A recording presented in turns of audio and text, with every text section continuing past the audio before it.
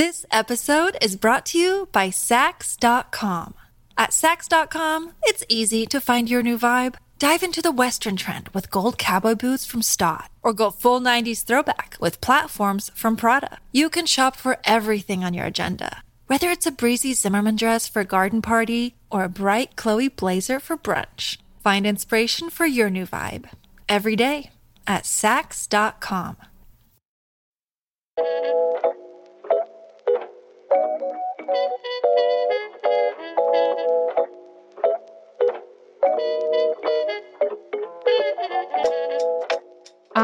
Linda actually talked about this incredible quote to The Observer. She said, it's called the Varfelder.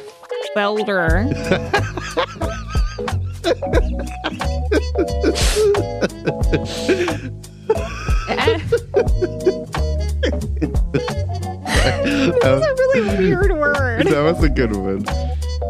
Varfelder. I don't know. Hello and welcome to the Art of Casting Podcast. I'm Elizabeth Joy Glass. And I'm Spencer Williams. Elizabeth, what's up? I haven't seen you in a while. I know. I have been gardening and rocking out to Florence and the Machine. That is what I've been doing. That's fun. I feel like I've been all over. I went to Vegas for a weekend. Right. That was insanity. I went to the Lovers and Friends Festival and I got to see some of my favorite artists. I saw T-Pain, Ja Rule, Ashanti, Sierra, TLC. With that being said, it was like 200 degrees out. So I'll probably never step foot in the sun again. You were in the middle of Vegas. Yeah. It is hot there. I mean, I had it coming. I knew it was coming. But when you're standing out there for 12 hours, it does start to hit. Yeah. I've decided. So I have a friend who lives in Vegas. So I will go visit her. But I'm never planning a trip to Vegas again unless someone else is planning it, because it's a lot. It's a lot going to Vegas. Yeah, I'm not a big Vegas person. I go. Like this past time, I drank and I gambled, but the whole time I was like, I don't know, something about this place just doesn't match my energy. I'm not like a go like, oh, I want to drink here, then I'll drink there. Yeah. I want to lose my money there. I'm like, I still like to be in bed, Also, same, which I think is always my problem. And also, all the other times I've been to Vegas, I've always been very poor. So I'm like, I don't think Vegas is for if you're going to have a good time, I don't think you can be poor. That being said, I would go with you and our friends, Avisha, Chloe, Daniel. That would be fun because I think we're all the same energy. It would be 11 o'clock and we'd all be like, all right, well, I'm off to bed. Yeah. Off to bed now. Yeah. Maybe for my 30th, I'll consider it. Maybe. I do have a follow-up on this exciting journey of me trying to get a child-sized popcorn. Okay. Yeah. So last time we spoke, I was too scared to ask. Mm-hmm. Since then, I have now upgraded my AMC subscription to the AMC, Stubs, whatever. Ooh. Since we're You'll need to explain that to me because I have Regal right now, but I want to I need to compare and contrast them. Okay, yeah, we could talk about after, but I figure we're seeing so many movies for the podcast, I gotta get in there. With that being said, I walked up ready to get a little baby popcorn, but because I'm a member now, they're like, oh, do you want the free upgrade to the large popcorn and a large drink? And I was like, no. So I walked away. I'll show you the picture. I have a giant popcorn the size of my entire body and a large don't need it. And a large Coke that I could probably take a bath in. It's huge. Spencer, we need to change this culture in America. We don't need these things. We don't need it, but I'm not gonna pay for the subscription and not upgrade. Can you imagine getting a subscription, being like, no, can I still get the small popcorn? Yes, they're like, absolutely. You're losing money at this point. I think. I don't know how the math works. I don't think so. I don't think that's how it works. I ate half the tub too of popcorn. By the end of the Northman, I was feeling a lot of different emotions. Also, I was 10 pounds heavier of just popcorn and my multiple free refills of Coke now. It was just It was a disaster. I just was not feeling great. I don't know if that the Northman really helped too. I doubt it. Everybody, this week we saw the Northman. Ooh. That was a film. We haven't talked about it. I even texted Elizabeth and she ignored me. Well, you texted me. I think you forget we have like a 3-hour time difference. I do often. Yeah, I forget. That was like the middle of the night for me. So I don't think I saw that text till like the next morning. Yeah, it was like 11. Oh, man. It was like 11 p.m. my time. So Elizabeth's definitely been asleep for like an easy 6 hours at this point. Yeah. And I was like, that shit was crazy. Oh, yeah. Oh, no. I remember why I didn't respond. I meant to respond to you, but it was one of those gross mornings where I have to get up at 3:30 for work. Oh, yeah. So I saw it. And then I was like, oh, I should respond to that. And I didn't. No, I was probably just getting to bed. Yeah, let's talk about this. This film was crazy. I don't know how I feel about it yet. So I'm excited for this podcast because I'm hoping by the end of this podcast, I'll know how I feel about it. I don't know how I feel about the film, but the costumes were actually killer. So I think you should start us off with a summary, Spencer. The costumes were killer. Let me give you a little summary. And let's just start by saying that Elizabeth and I are not good with names. This is a pretty namey movie, so it's going to be a rough one, but we're going to give it our best shot. I have to say, I was kind of okay with the names in this because I watched every single season of Vikings. Yeah. So I would like recognize some of the names, but then there were some names I was just like, oof, I don't know, man. And I play Assassin's Creed Valhalla, where you play a character named Eivor. So that's my background, is playing a Viking game. Elizabeth has some Viking television work, so we're just going to give it our best shot. After witnessing the brutal murder of his father, King Arvindil, at the hands of his uncle Fjolnir, young Amelith swears to avenge his father and to save his mother, who he believes was forcefully taken by his uncle. However, as an adult, he finds that not everything he believed was what it seemed. Actually, nothing was as it seemed. Nothing. Everybody, if you haven't seen this and you care about spoilers for this movie, go watch it, because we need to talk about this. Because first things first, starting at this moment, this was a classic case of miscommunication. This whole story is classic miscommunication. Yeah. And it's like, I get that his mother was not thrilled with having him, but like, maybe just turn your child against his father. Like, maybe not just like tell him all these fairy tales and then try to have him murdered. Like, it was real confusing. Can I just say that Nicole Kidman playing a villain was staggering. It was horrifying. I've never seen that before. I was like, oh my gosh, especially after, that you don't have this at Regal, but AMC, we have the ridiculous Nicole Kidman commercial that starts every film, which I absolutely love. Oh, where I had she's no like, idea. oh my gosh, I have to show you. It's so good.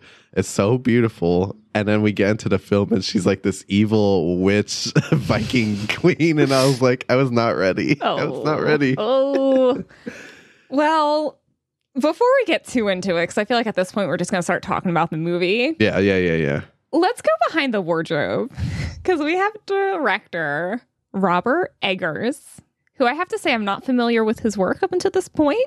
Really? No, I haven't seen The Witch or The Lighthouse, so I'm not really familiar. I've always known he's like an interesting director, but this, I was like, ooh, this took the cake. But then we have costume designer Linda Muir, who she holds a special place in my heart, because her notable works are The Witch in 2015, The Lighthouse, both with Robert Eggers, and then she also costume designed the second 2 seasons of Bitten, which is one of my favorite cheesy TV shows of all time. Never heard of it. You have watched episodes from this, because I was depression watching this in our apartment when we lived together. Liz was like, wrong. You've seen it. You have absolutely seen it. Because I would lay on that leather couch we had watch this when I didn't know what to do with my life. I'm a big fan of Linda's work on The Witch. I love The Witch. I feel like the only person on this planet that loves The Witch because people give me so much slack for watching this movie. I think it's so good. I've never seen it. I have a vague memory of talking about like going to the theaters with you to go see it. Yeah. And like with our friends, but for some reason that never happened. So I've never seen this movie. I brought our like big old friend group and everyone walked out and they're like, Spencer, fuck you. How dare you bring me to see this shit movie? And I was like, did we see the same movie? I thought it was fantastic. I love it. It's oh my gosh, that sounds like our friends too. I think that was Anya Taylor-Joy's like one of her very first films. I mean, she was itty bitty. Yeah, because I remember seeing her in the previews for it and being like, isn't she a model? Why is she why is she in this? But it sounds like Linda had quite the experience on this film. And thankfully, she's done like quite a few interviews about the Northman, which is really awesome. She did an interview with Vogue where she said, it was the biggest project I've ever done, the biggest team I've ever worked with, and the best experience of my career. So I'm like, I love that. That's so sweet. And she talked a lot about, you know, her collaboration with Robert, and she said he provides me with an incredible amount of information and takes great care in answering my questions and filling me in not just on the backstory of the characters, but then how the backstory relates to the sagas, relates to the culture. Because I found out after watching this movie that this is based on the saga of Amleth. Okay. Which is apparently it's Scandinavian like folktale. Okay. So I'm like, that explains like a little bit of like why this is so. That makes me feel a little better, actually. Yeah. I'm like, that explains why this is like wild. This is a wild movie, people. Like, don't expect to understand exactly what's going on. I also found out, according to Wikipedia and a Grunge article, that Amleth is the inspiration for William Shakespeare's Hamlet. That's interesting. Which I'm like, that also helps like understand the story a little bit more. See, I told you, we just got to do this podcast. It's all coming together slowly. Right. Before we make our official scientific opinion. Exactly. What Robert also did for Linda is gave her a bunch of research. He's apparently very into research and like, you know, being historically accurate, which they really attempted to do with this movie, even though clearly some parts, give or take, how accurate they are. But even after she was given all of his research, Linda did her own, and she said it was challenging to do research for this film because a lot of it was in Polish, Ukrainian, or Lithuanian, and so needed to be translated for her. That's when you know you got the good research. Right. She also talked to Vogue about some of the really extra. She really did her research for this. The research she did, she said to Vogue, along with reading the sagas, I came across a book by a woman called Niel Glazel. Forgive me if that's not how you pronounce her name. Who is Danish but lives in Norway now. And she's been making Viking clothing for over 20 years. She is a living archaeologist, a contemporary Viking woman. And so I had some questions about very specific designs that I wanted to include, particularly for Queen Gudrun's costuming. And from Neil's book, I gleaned this idea that pleated shifts would go under all her clothes and be used as nightwear. Neil and I started up a conversation via email, and she was terrifically helpful. So I thought, maybe I'll ask Neil to come and join us. She doesn't have film experience, but she certainly has a Viking experience. And that was, in hindsight, a really crucial decision because she was just a font of information about these very specific construction techniques. I would look at pieces from museums or things that archaeologists had written, but then to translate that into actually constructing these pieces was a whole other task. So she was just like grabbing a modern Viking woman, which I had heard of people like modern Vikings who actually like live and dress and like make clothing as if they were still living in that era. I love this. I love this. Yeah. But like I'd kind of forgotten about it. So I love that she found this archaeologist woman who's also like a modern day Viking and is like, you know what, maybe we should just bring you on. Like, I love that. That's real cool. I love this idea that there's modern Vikings. I want to go. I want to go to. I found a website, and I think we might be able to do this. But I need to read into it more. But it really was helpful, and like I gotta say, like these are very accurate to the period. She said to A-Frame, they kind of had this concept while making the costumes of the 5 W's. She said at the start, everyone was on the same page in terms of why we were doing what we were doing, why we were doing so much hand sewing, why we were doing so much embroidery, and how we were doing what we were doing. So she was like, these 5 whys, this is what we're doing. This is why we're doing it. Everybody has to be on board for this to work. Everyone's like, Linda, why are we doing so much hand sewing? Why can't I use my machine? She's like, keep doing it. It's for the Viking culture. And because they wanted to be so detail oriented and specific to this period, the film has over 120 original costume designs and almost 1,200 crowd costumes. Wow. Because she was like, you couldn't just go to a warehouse and pick up what we were looking for. I don't know how they got to 1,200 costumes because I feel like there weren't that many people in this movie. But I guess there was a lot in those, like that opening scene and then that village that we quickly, ran through. But whatever. That they destroyed, yeah. Yeah.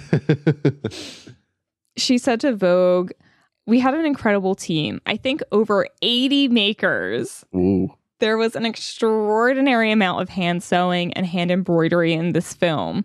So we had our work cut out for us, you think? A lot of the textiles I found were one-offs. They were plant-dyed pieces and beautifully hand-woven wools. At one point, I was joking that I was afraid it was going to kill our Polish weaver. He was 80 years old and I just kept asking for more and more of his beautiful wool. But they had to pre-cut the pieces into certain dimensions in order to plant dye them effectively. So for our purposes, where we might need 3 of the same garment, I had to figure out different ways of extending the fabric to make all the garments we needed. But in the end, it was actually very Viking approach. They were incredibly economical. I mean, there really isn't one complete garment, certainly not complete outfit, that is available to inspect from that time, which is really a problem. Like she said, the Vikings were very resourceful people, and kind of despite how they're portrayed, they weren't like ravaging savages all the time. Like within their communities, they had very structured culture. They made what they needed, and there really is not a lot surviving because they didn't make a lot of excess. That's just not something they did. Yeah. And even in we have a lot of information about what they wore from burials, but even that stuff is kind of falls apart once you uncover the tombs. And then also tapestries and carvings and stuff from the time, but it's there's really no truly accurate depiction of what they wore. Right. So she had her work cut out for her on this film. That's insane. I mean, you can tell just from watching a trailer, this is going to be very costumey, lots of hard work film. I really hope she gets an Oscar nod because she put in the work and it looks beautiful. That's honestly not to downplay anybody's work in this film, but the costumes were the best part of this movie. Yeah, no, I think I agree with you. It's a lot of fun. I'm just really excited to jump into it. I've been dying to talk about this with you, so let's take a break and get into it. Absolutely.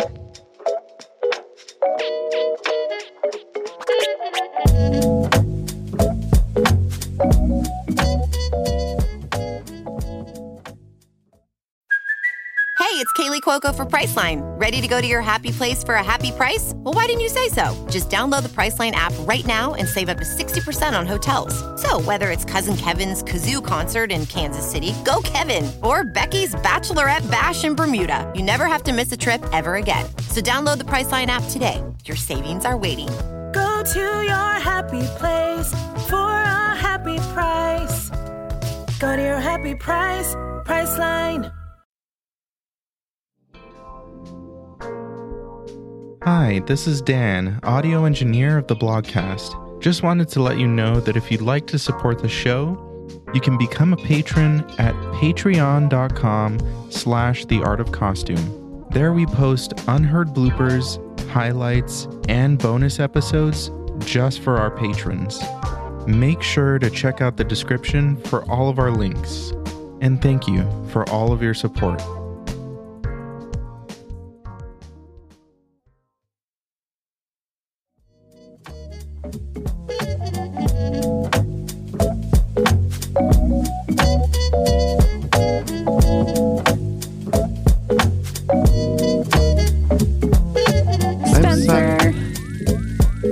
Sorry, what were you gonna say? Nothing. Like, what does he say? He says like, "I'll avenge you, father. I'll save your mother. I will kill you, Volnir." I was driving home just saying that to myself. "I'll avenge you, father. I'll save your mother. I will kill you, Volnir." All right, let's get into this. Oh my gosh.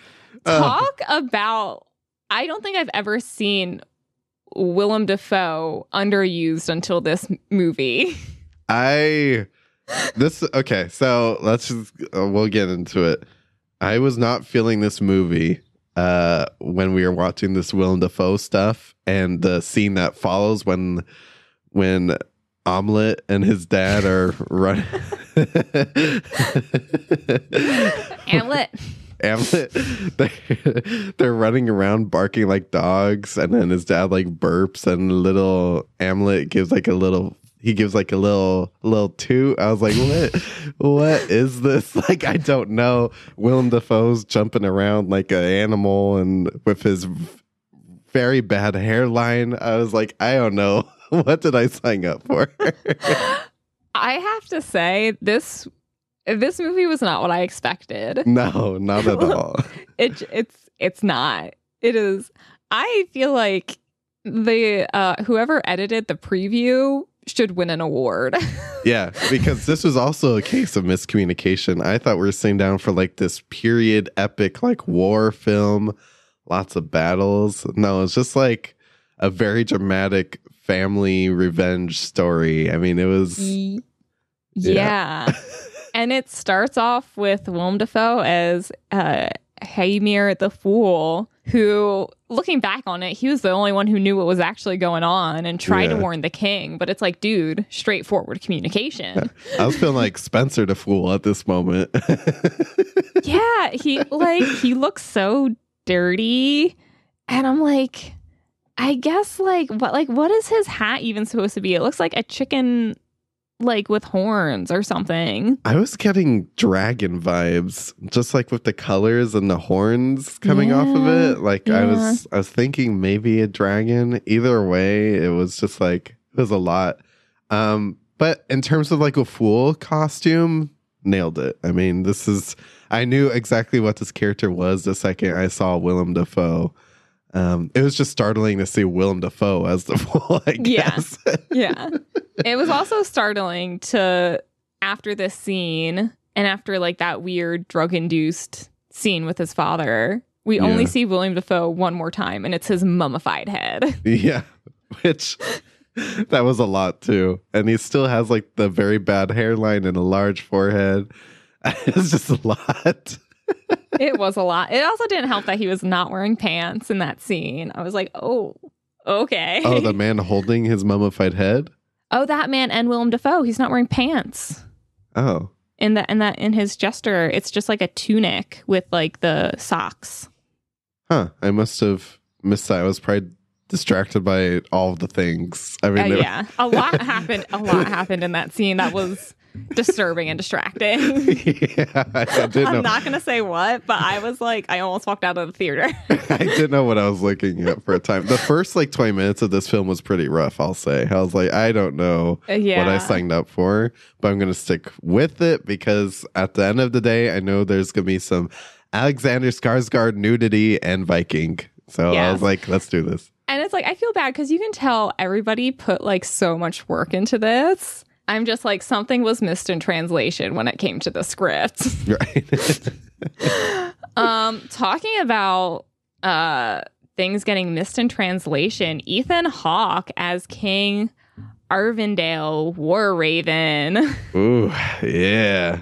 I'll say that I did not realize it was Ethan Hawke until yesterday when I was reviewing our notes before our podcast recording. Now that I look at him, like, oh, obviously that's Ethan Hawke. We just did Moon Knight, like that's clearly him. But it didn't dawn to me when we were in the theaters. Yeah, I recognized him, but I couldn't I was like, I just saw this person in something, and then when I went on IMDb, I was like, Ethan Hawke. Yeah, his costume was sick though. I mean, this was like a little bit more of a recognizable like Viking King War Raven costume. Like I knew this costume and it was very well done. Yeah. So Linda actually talked about this look to IndieWire. She said, from the waist up, he's a king. The fur for the interior of the cloak was done in Rome, and there was an excessive amount of red marten on the inside of his cloak, which was made of intricate woven wool and jewelry. And I gave him practical trousers and workday boots appropriate for conducting raids. So she was like lavish cloak, but also very practical because like he's coming back from a raid in that first scene. He's like, oh, coming back from work, honey. Yeah, he's like, I just did some good pillaging, but I gotta look good too because I'm married to Nicole Kidman. Absolutely. I also love, she did talk a little bit about like his crown and his helmet, because crowns weren't really worn in that period, but they felt like he needed something. So that's why you just have the very simple like circlet and then like the intricate metalwork on the helmet. 'Cause they were like, they felt, her and Eggers felt like people wouldn't really understand that he was a king without those kind of symbols. Yeah, that's so they fair. just went with something very simple.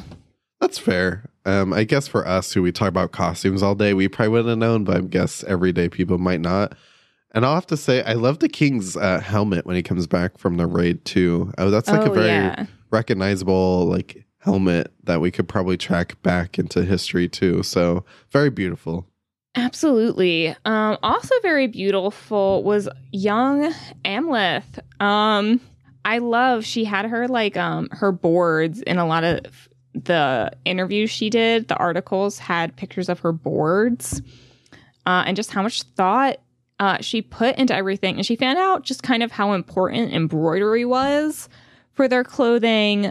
She said to IndieWire, for young Amleth's costume, he has very specific bands of tablet weaving, a dragon band on his chest, embroidery of shields and spears around the bottom of his cloak. These are intended to promote learning, success later in battle, all calls to the gods as someone to watch. So she was like very specific, because you look at it and it just looks like oh, nice embroidery, but it all has a meaning to it. Yeah, it is very beautiful. With young Amleth, I like his costume because you could tell it is very noble and sophisticated. Clearly he's the king's son, but also it's still like a little I don't know, I guess like of the people too at the same time. Like it is very resourceful, and practical, but still has like that sense of like royalty to it. Exactly. And at the time, there wasn't a big style difference between nobility and commoners. What was different was the quality of the wool or linen and the color. It was dyed because it's like, you know, the more money you had, the better dye you could have, the better job of, you know, quality wool. And also, I believe they would often like re-dye their clothing.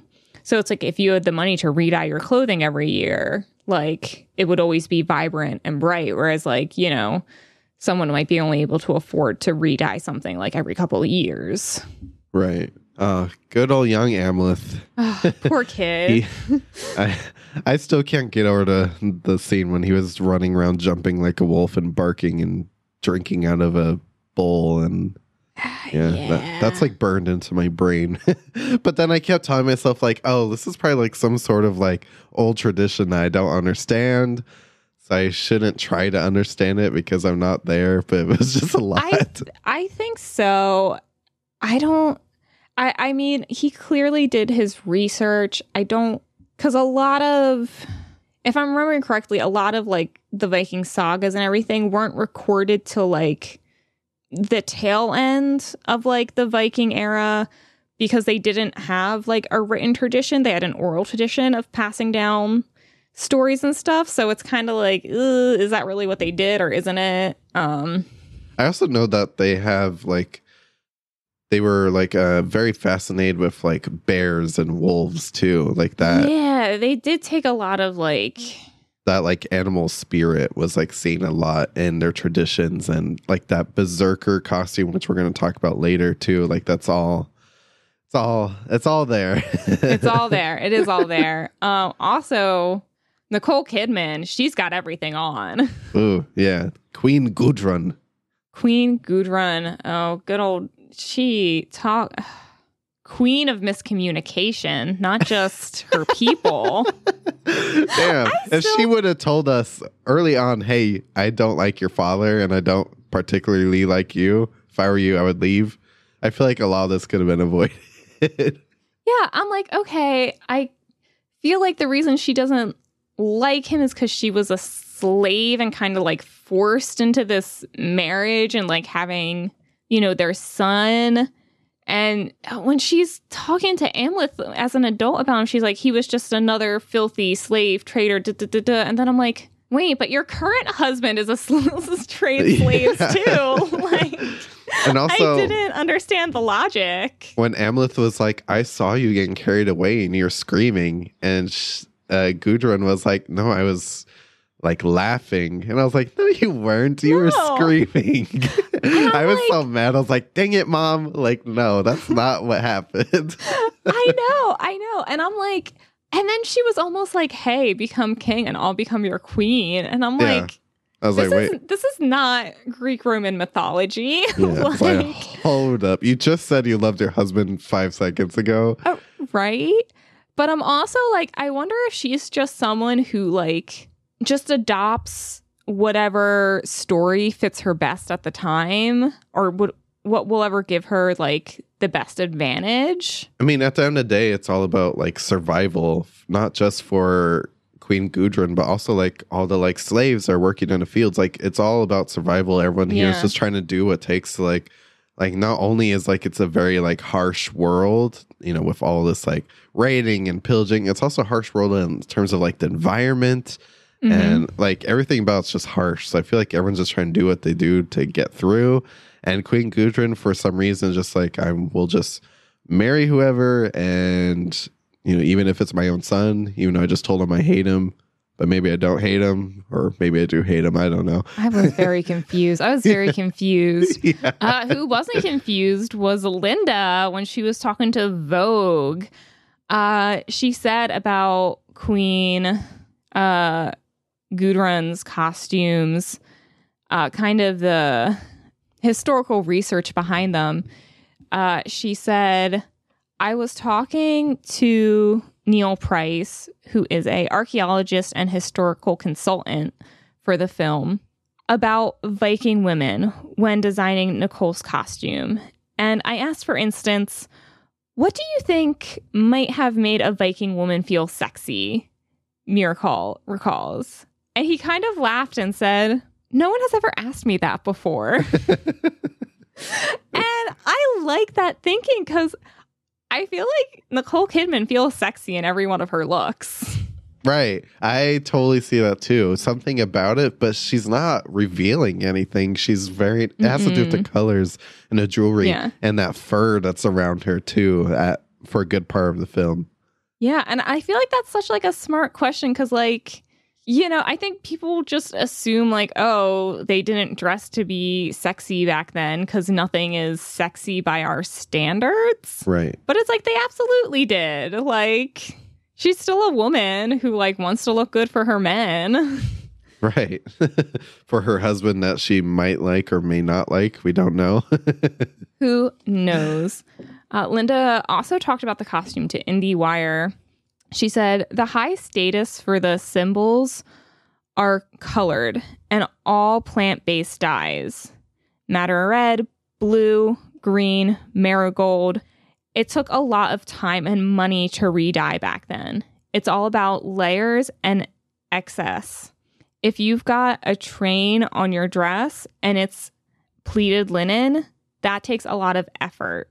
And she had an apron dress with big gold brass brooches, and we added a forecloth done with decorative braid, and some of it has gold threads embedded in it, and she has strains of glass beads. So she was basically like, she has everything expensive. Yeah. Queen Gudrun was decked out from head to toe at all times.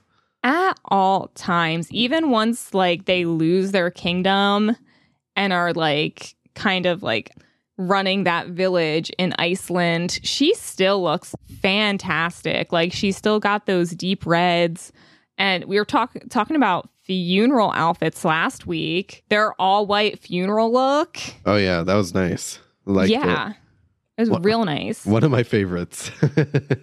I was also a big fan of her nightgown. Yeah. I was like, yes. Nicole Kidman knows how to wear a nightgown. At first I was like, why is Nicole Kidman playing this character? But then I'm like, this character is perfect for Nicole Kidman at the same time. Mm-hmm. Something about like her facial structure, like it had Nicole Kidman all over it. And I just have to say that she has, it might be a wig, but it could also be Nicole Kidman's hair. I think it's her hair. It's very beautiful. I would like to pay good money to brush her hair. That sounds nice. Right?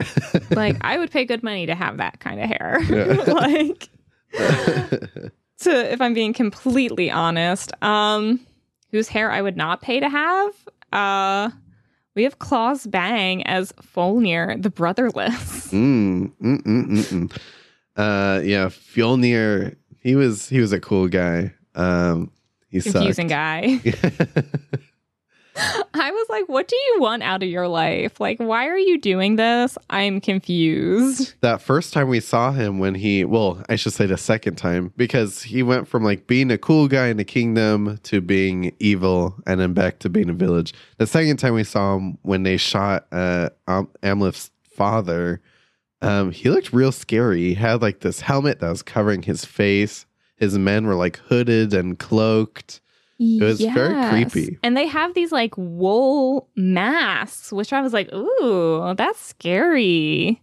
Yeah, I was creeped out. Yeah. And Linda actually talked about this incredible cloak to the Observer. She said it's called a Vivarfelder.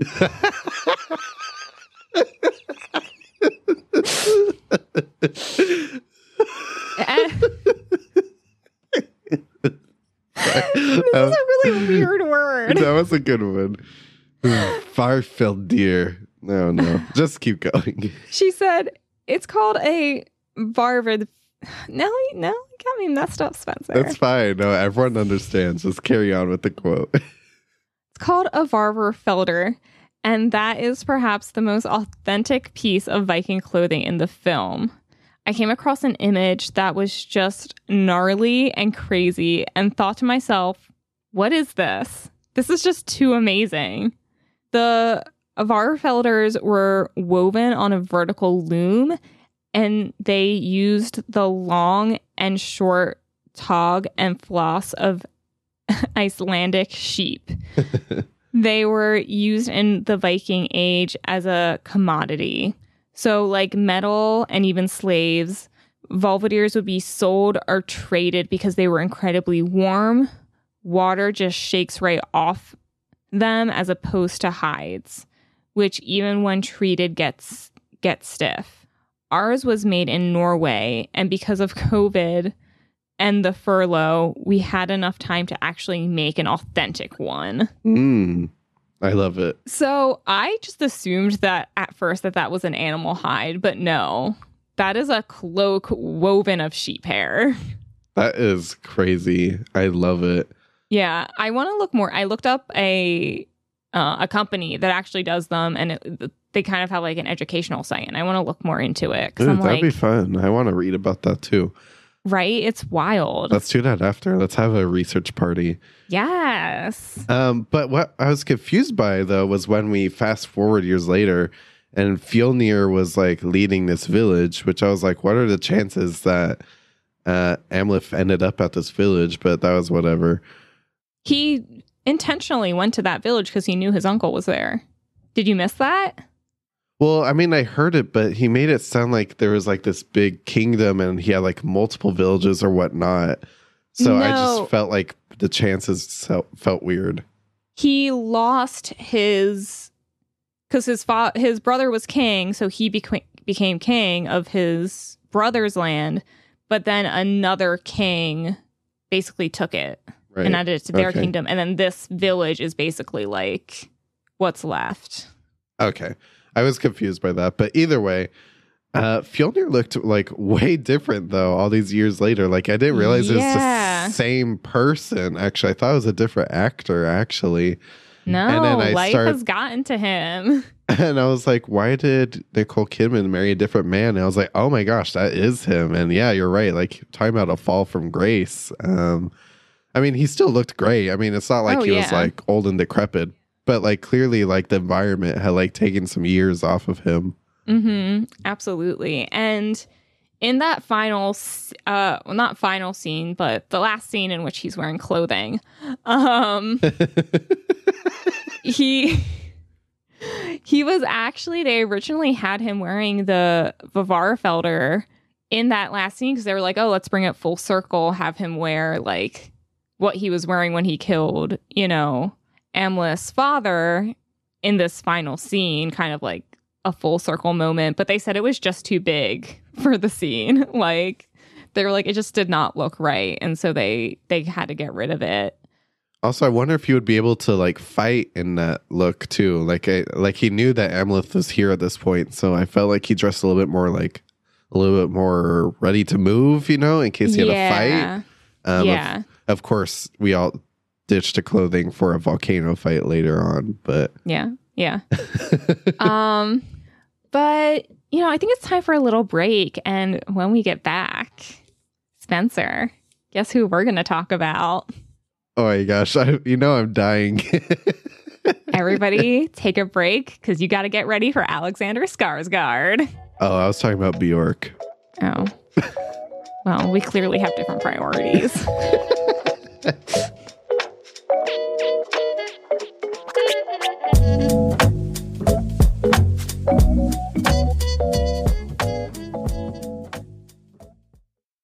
This episode is brought to you by Sax.com. At Sax.com, it's easy to find your new vibe. Dive into the Western trend with gold cowboy boots from Stott, or go full 90s throwback with platforms from Prada. You can shop for everything on your agenda, whether it's a breezy Zimmermann dress for a garden party or a bright Chloe blazer for brunch. Find inspiration for your new vibe every day at Sax.com.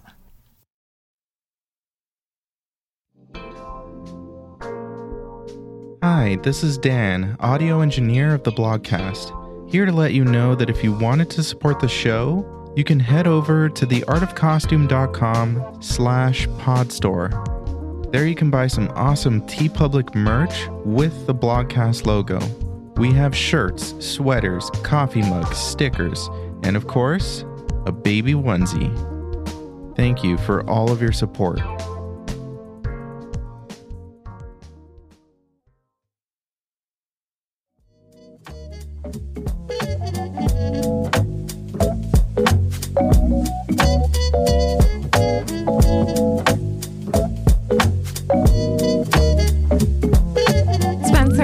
Ready to talk about my favorite Skarsgård?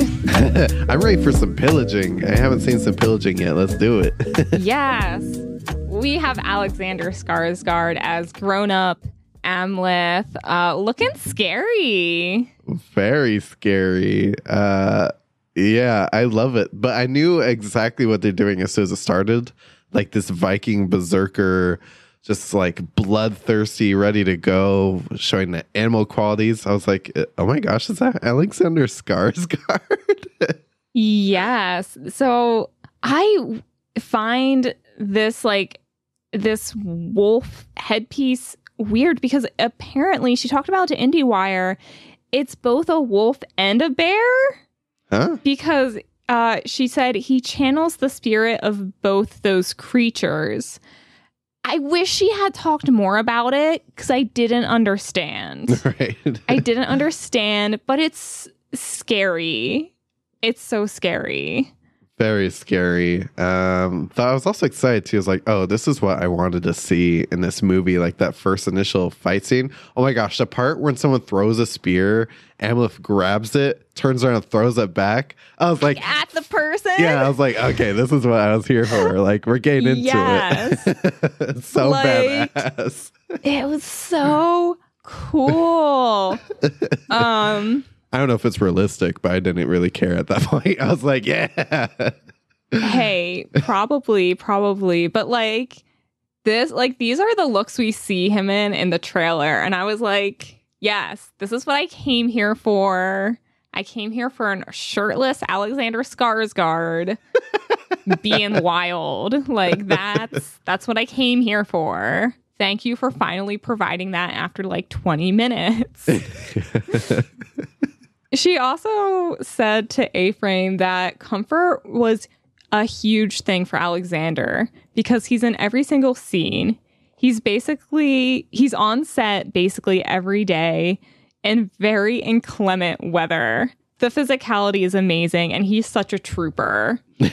Which then she talks about a rumor apparently went around the internet that he wore the same pair of boots through the entire filming of this movie. What nerds are spreading that rumor?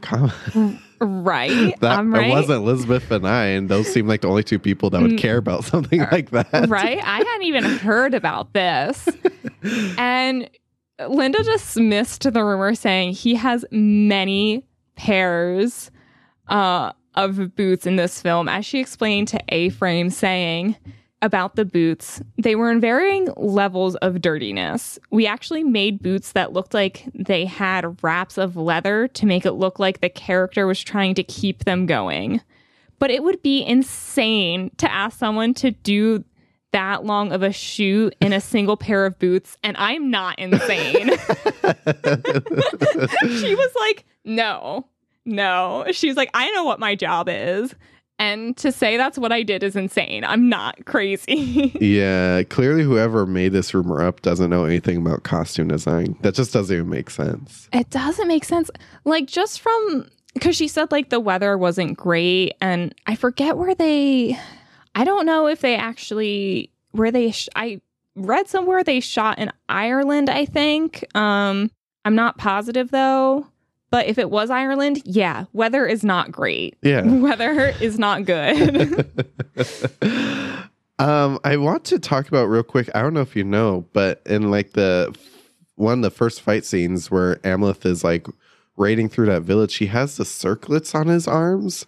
Mm-hmm. Do you know what those are for? Because I noticed them multiple times and I just didn't really, I mean, they look great, but I noticed them. So they're kind of a plot point in Vikings. Not a plot point, but like a featured thing in Vikings. In Vikings, it was basically like you would swear on them to like your king and the gods. And it was kind of like an outward expression of like your belief in the gods and like your loyalty to like your chief or your king. Almost like someone might wear like a cross necklace, right? Is what these armbands are. From my understanding from Vikings, which, I mean, that first season was pretty historically accurate, which is when they talked about these the most. So I believe that's what they are. Okay, cool. I kind of figured it was something like that. And I knew you would be the one who might know. Who might know, because I just watch way too much television.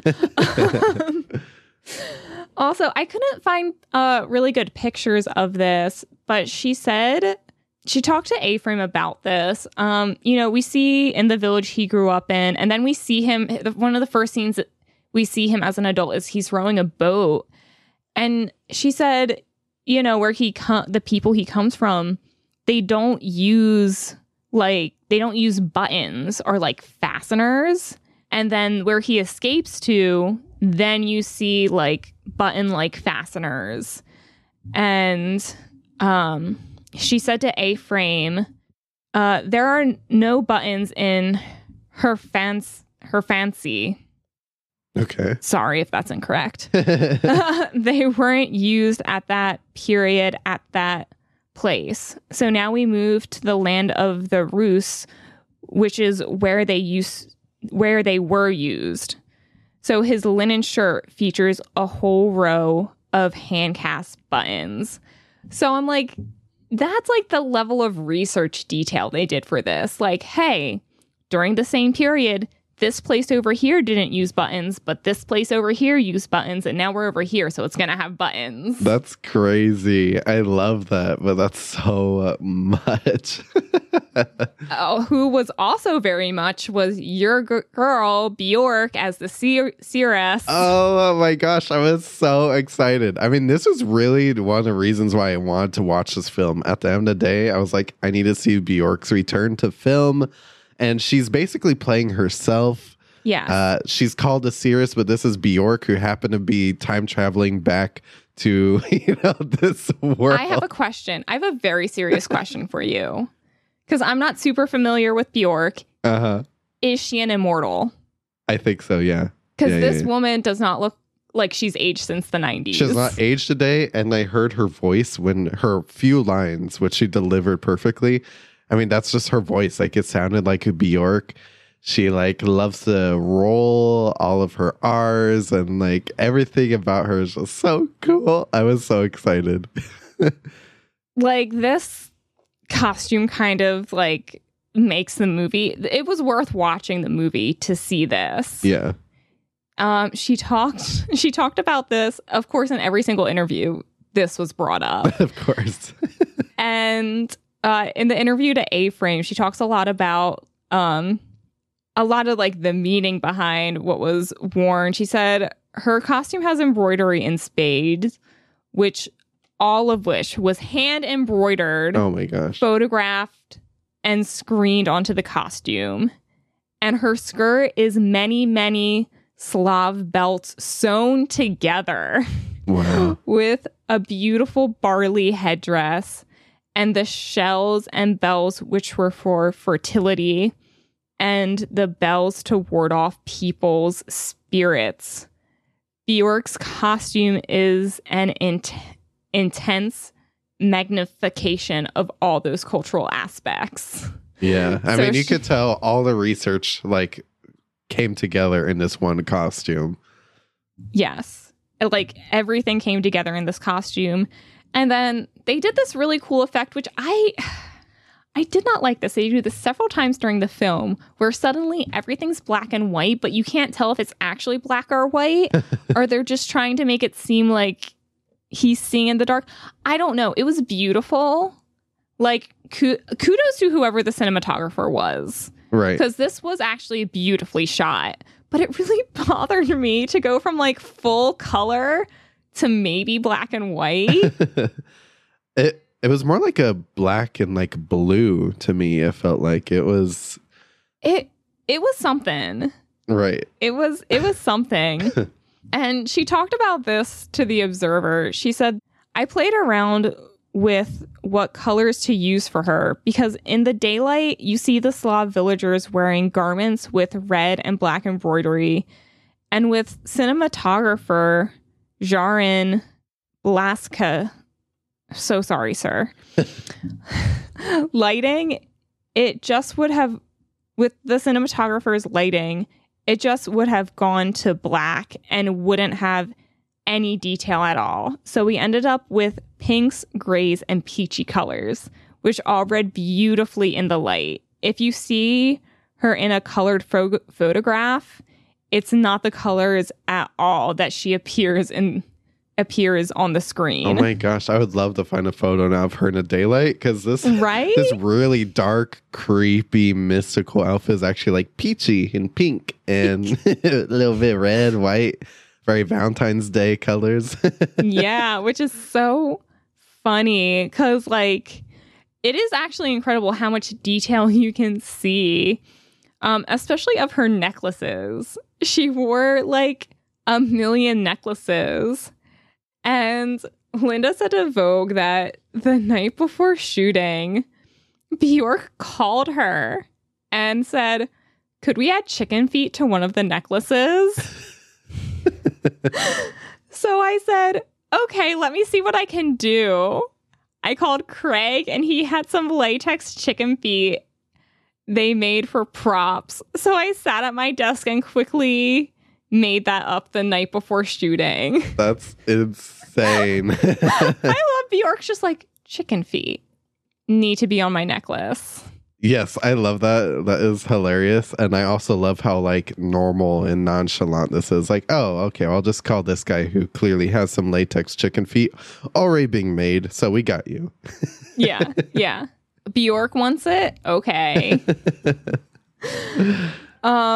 She talked a lot about the headpiece and how Robert, he had wanted it to be wheat, but she's like, that was not local to the area they were placing the village. She said they had decided on like a region within Ukraine as where they were setting the Slavic village. But she said barley was native to the region.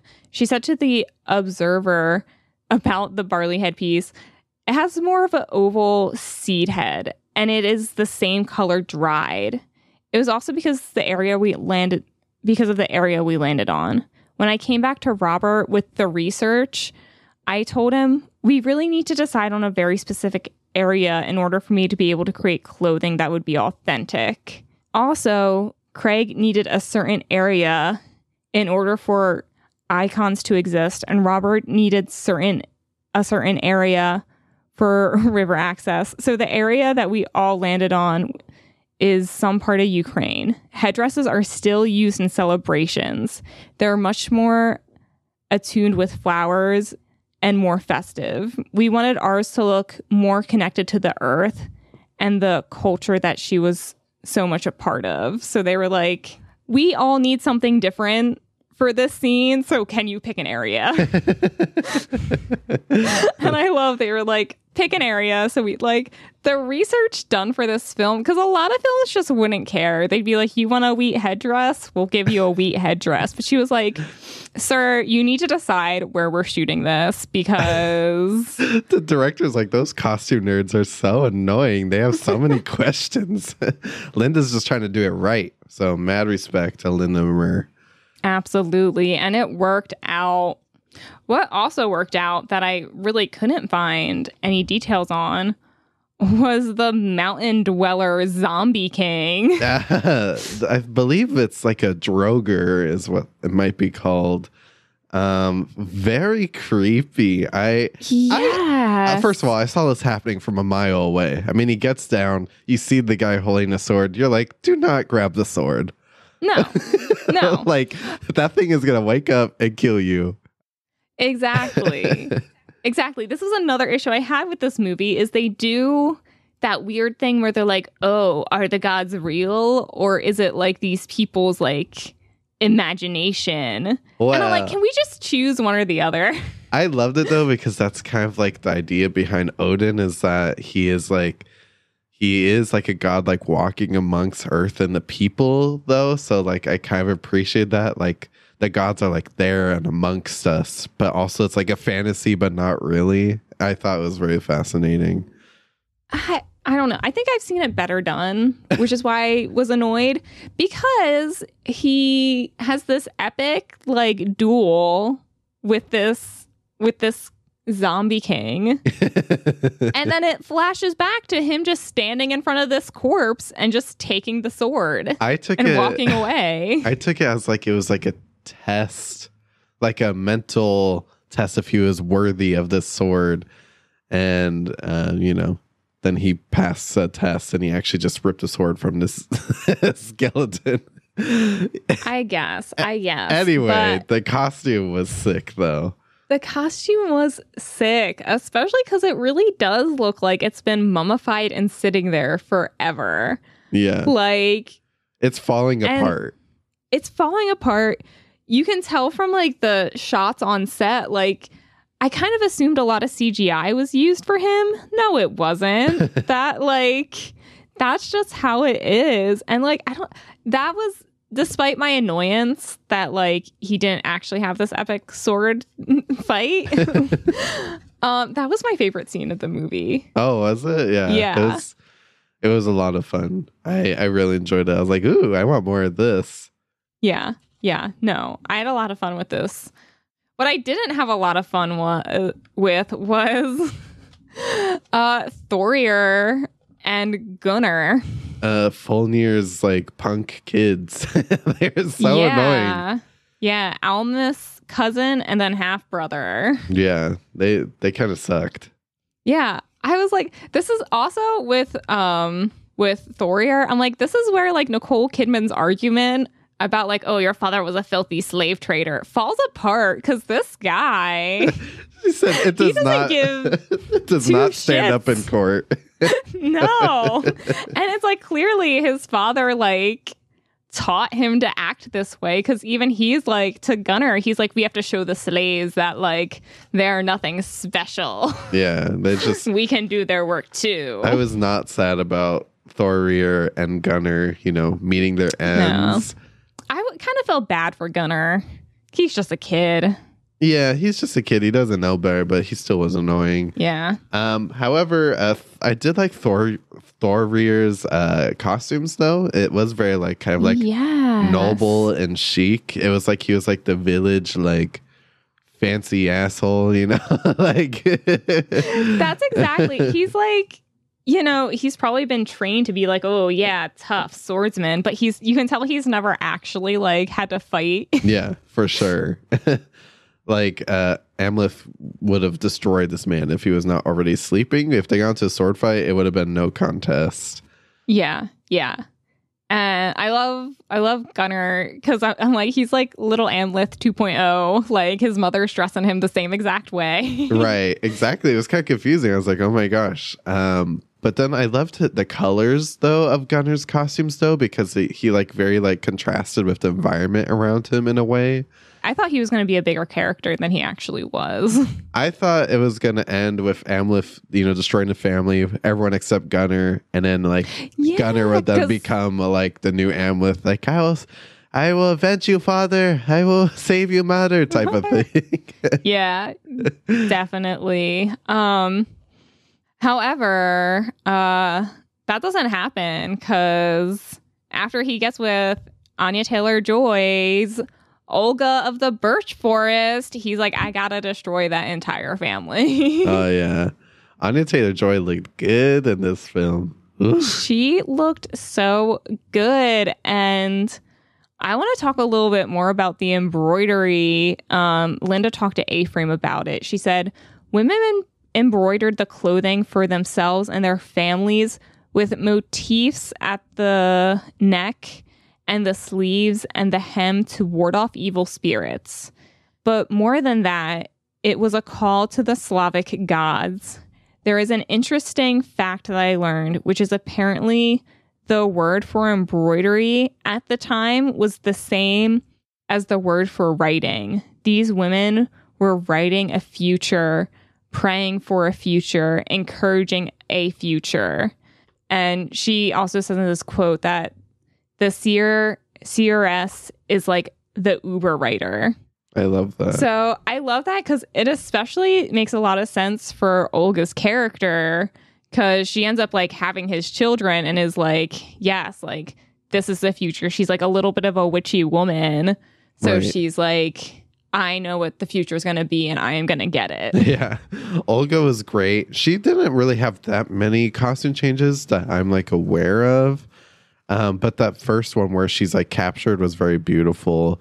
The embroidery was very fascinating on her look, and the entire village that was raided. That red embroidery was so beautiful.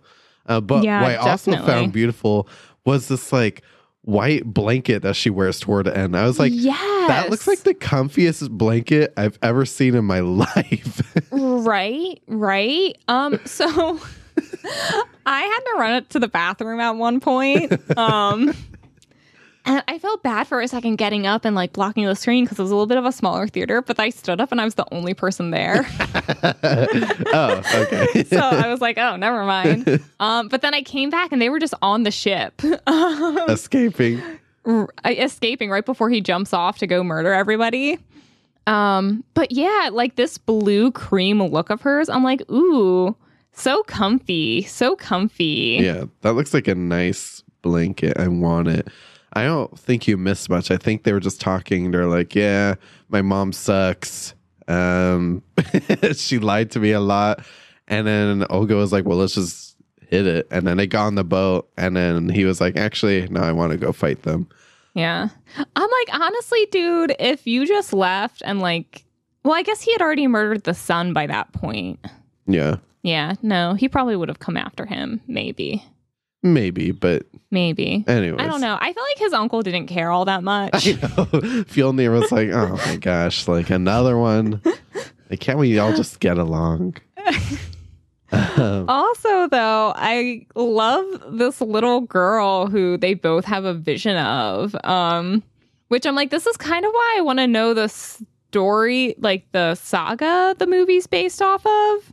Because I'm like, this little girl looks like a Christian queen of the time. Yeah. Like not a Viking or like Norse one. So I'm very interested, like who he's supposed to be the father of. Right. The twins had some very like interesting costumes. They were stunning. But especially her. Also, I did not like this tree, this family tree with like the umbilical cord branches. Like, It was a little frightening, but I didn't mind it. I don't. It upset me. But that brings us to our final kind of weird but amazing character, the Valkyrie. I was waiting for this. I kept seeing it in the trailer, and I just kept thinking while watching the movie, like, how are they going to work in that Valkyrie character for the trailer? And Who's in it for like maybe 2 minutes. yeah, and probably had one of the craziest costumes of the whole film. So beautiful, though. I mean, I was obsessed with it. I don't know that we needed it, but it was so cool. Like, this was such a Robert Eggers moment for sure. Yes. When Linda was talking about this character to The Observer, she said, in the sagas, female characters are often depicted as being equally gory as the men. The Norns, a supernatural creature who determines the course of human destiny, are particularly ferocious. So when Robert and I were talking about the Valkyrie, I was encouraging him to make her ferocious. And that's when he came back with the notion of the filed teeth, which I'm like, yes, girl, you get that badass warrior woman in the movie. Yes.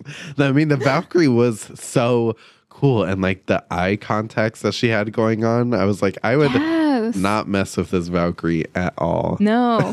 The like almost tattooed teeth. Yeah. I was like, in the movies, I was like, not in the movie, in the trailers, I was like, why does this Valkyrie have braces on? I thought that too. But then when I saw the movie, I was like, oh, okay. She talked about for the armor, she found a tiny piece of metal in a drawer in Rome. during one of her expeditions. And she said to the Observer, rather than having it heavy like mail armor, we tried to make it more ethereal. Not like jewelry, but more delicate. That's why her chainmail has gold banding. Her cloak is this glorious red wool lined with goose feathers in 3 sizes, and it gave this incredible weight and movement.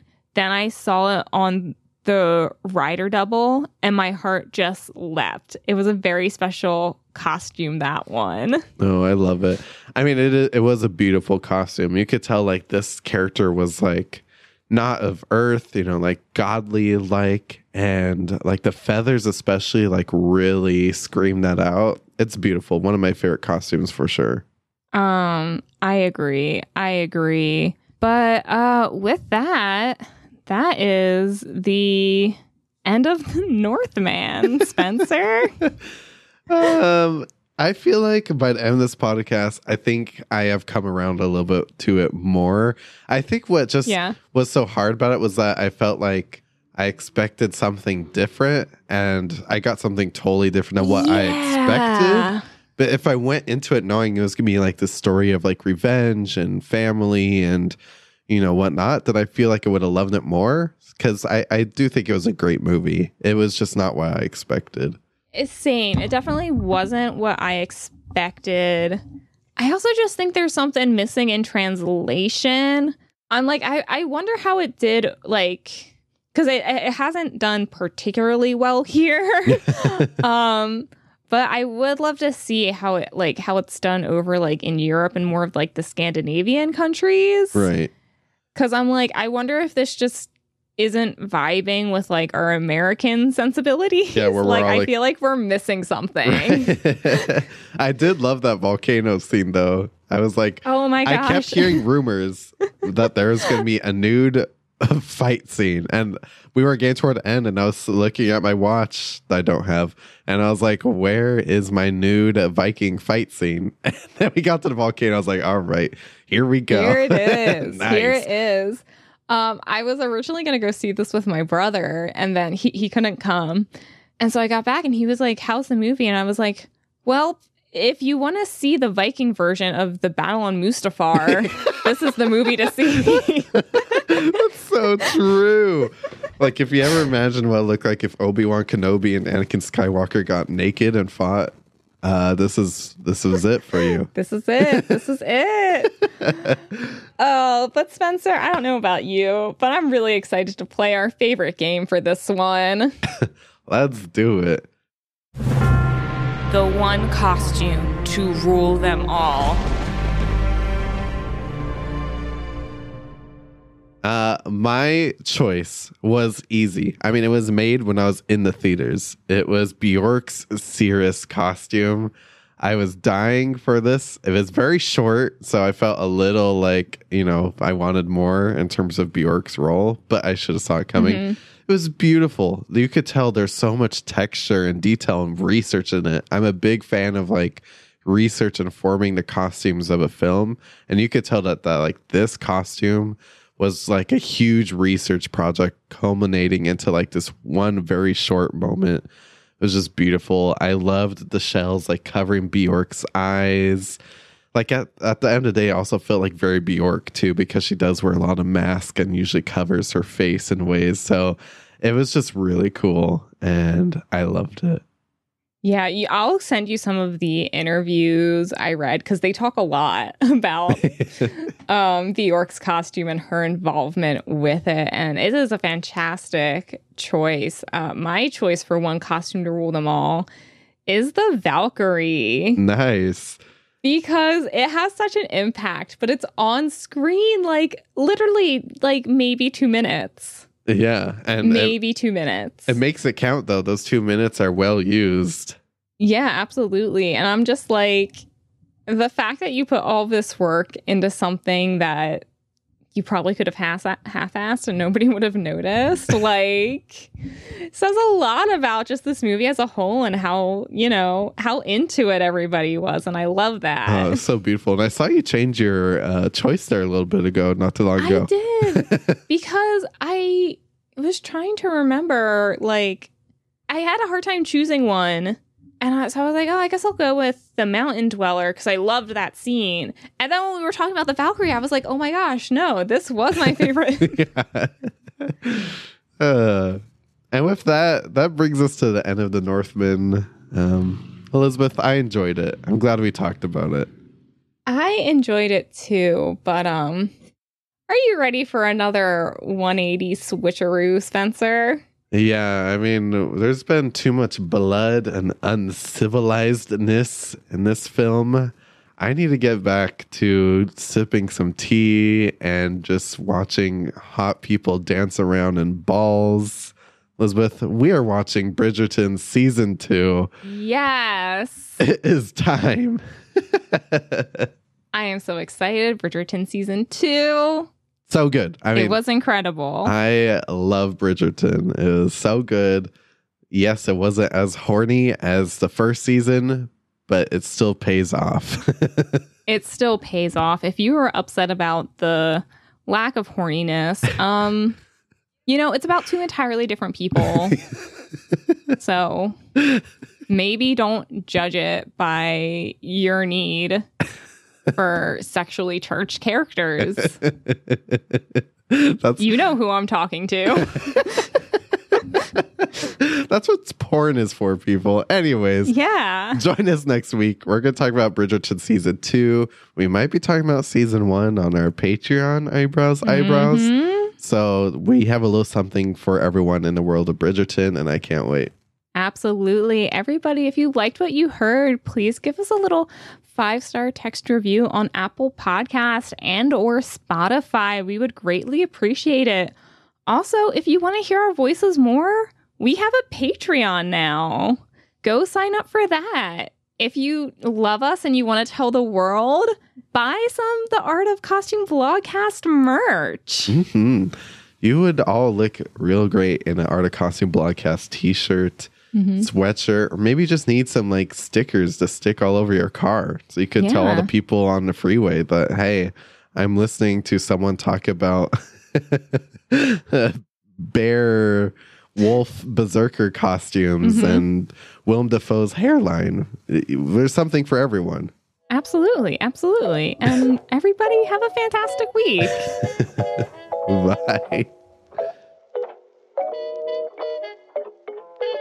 The Art of Costume Blogcast is hosted and produced by Elizabeth Joy Glass and Spencer Williams. Our audio engineering and editing is done by Dan White. Follow us on Instagram at The Art of Costume Pod or visit theartofcostumeblogcast.com for all blogcast updates. If you want to support the show, go to theartofcostume.com/podstore. Or you can head over to patreon.com/theartofcostume for some bonus content. For more costume reviews, deep dives, and interviews, head over to theartofcostume.com, a blog dedicated to highlighting the best in costume design.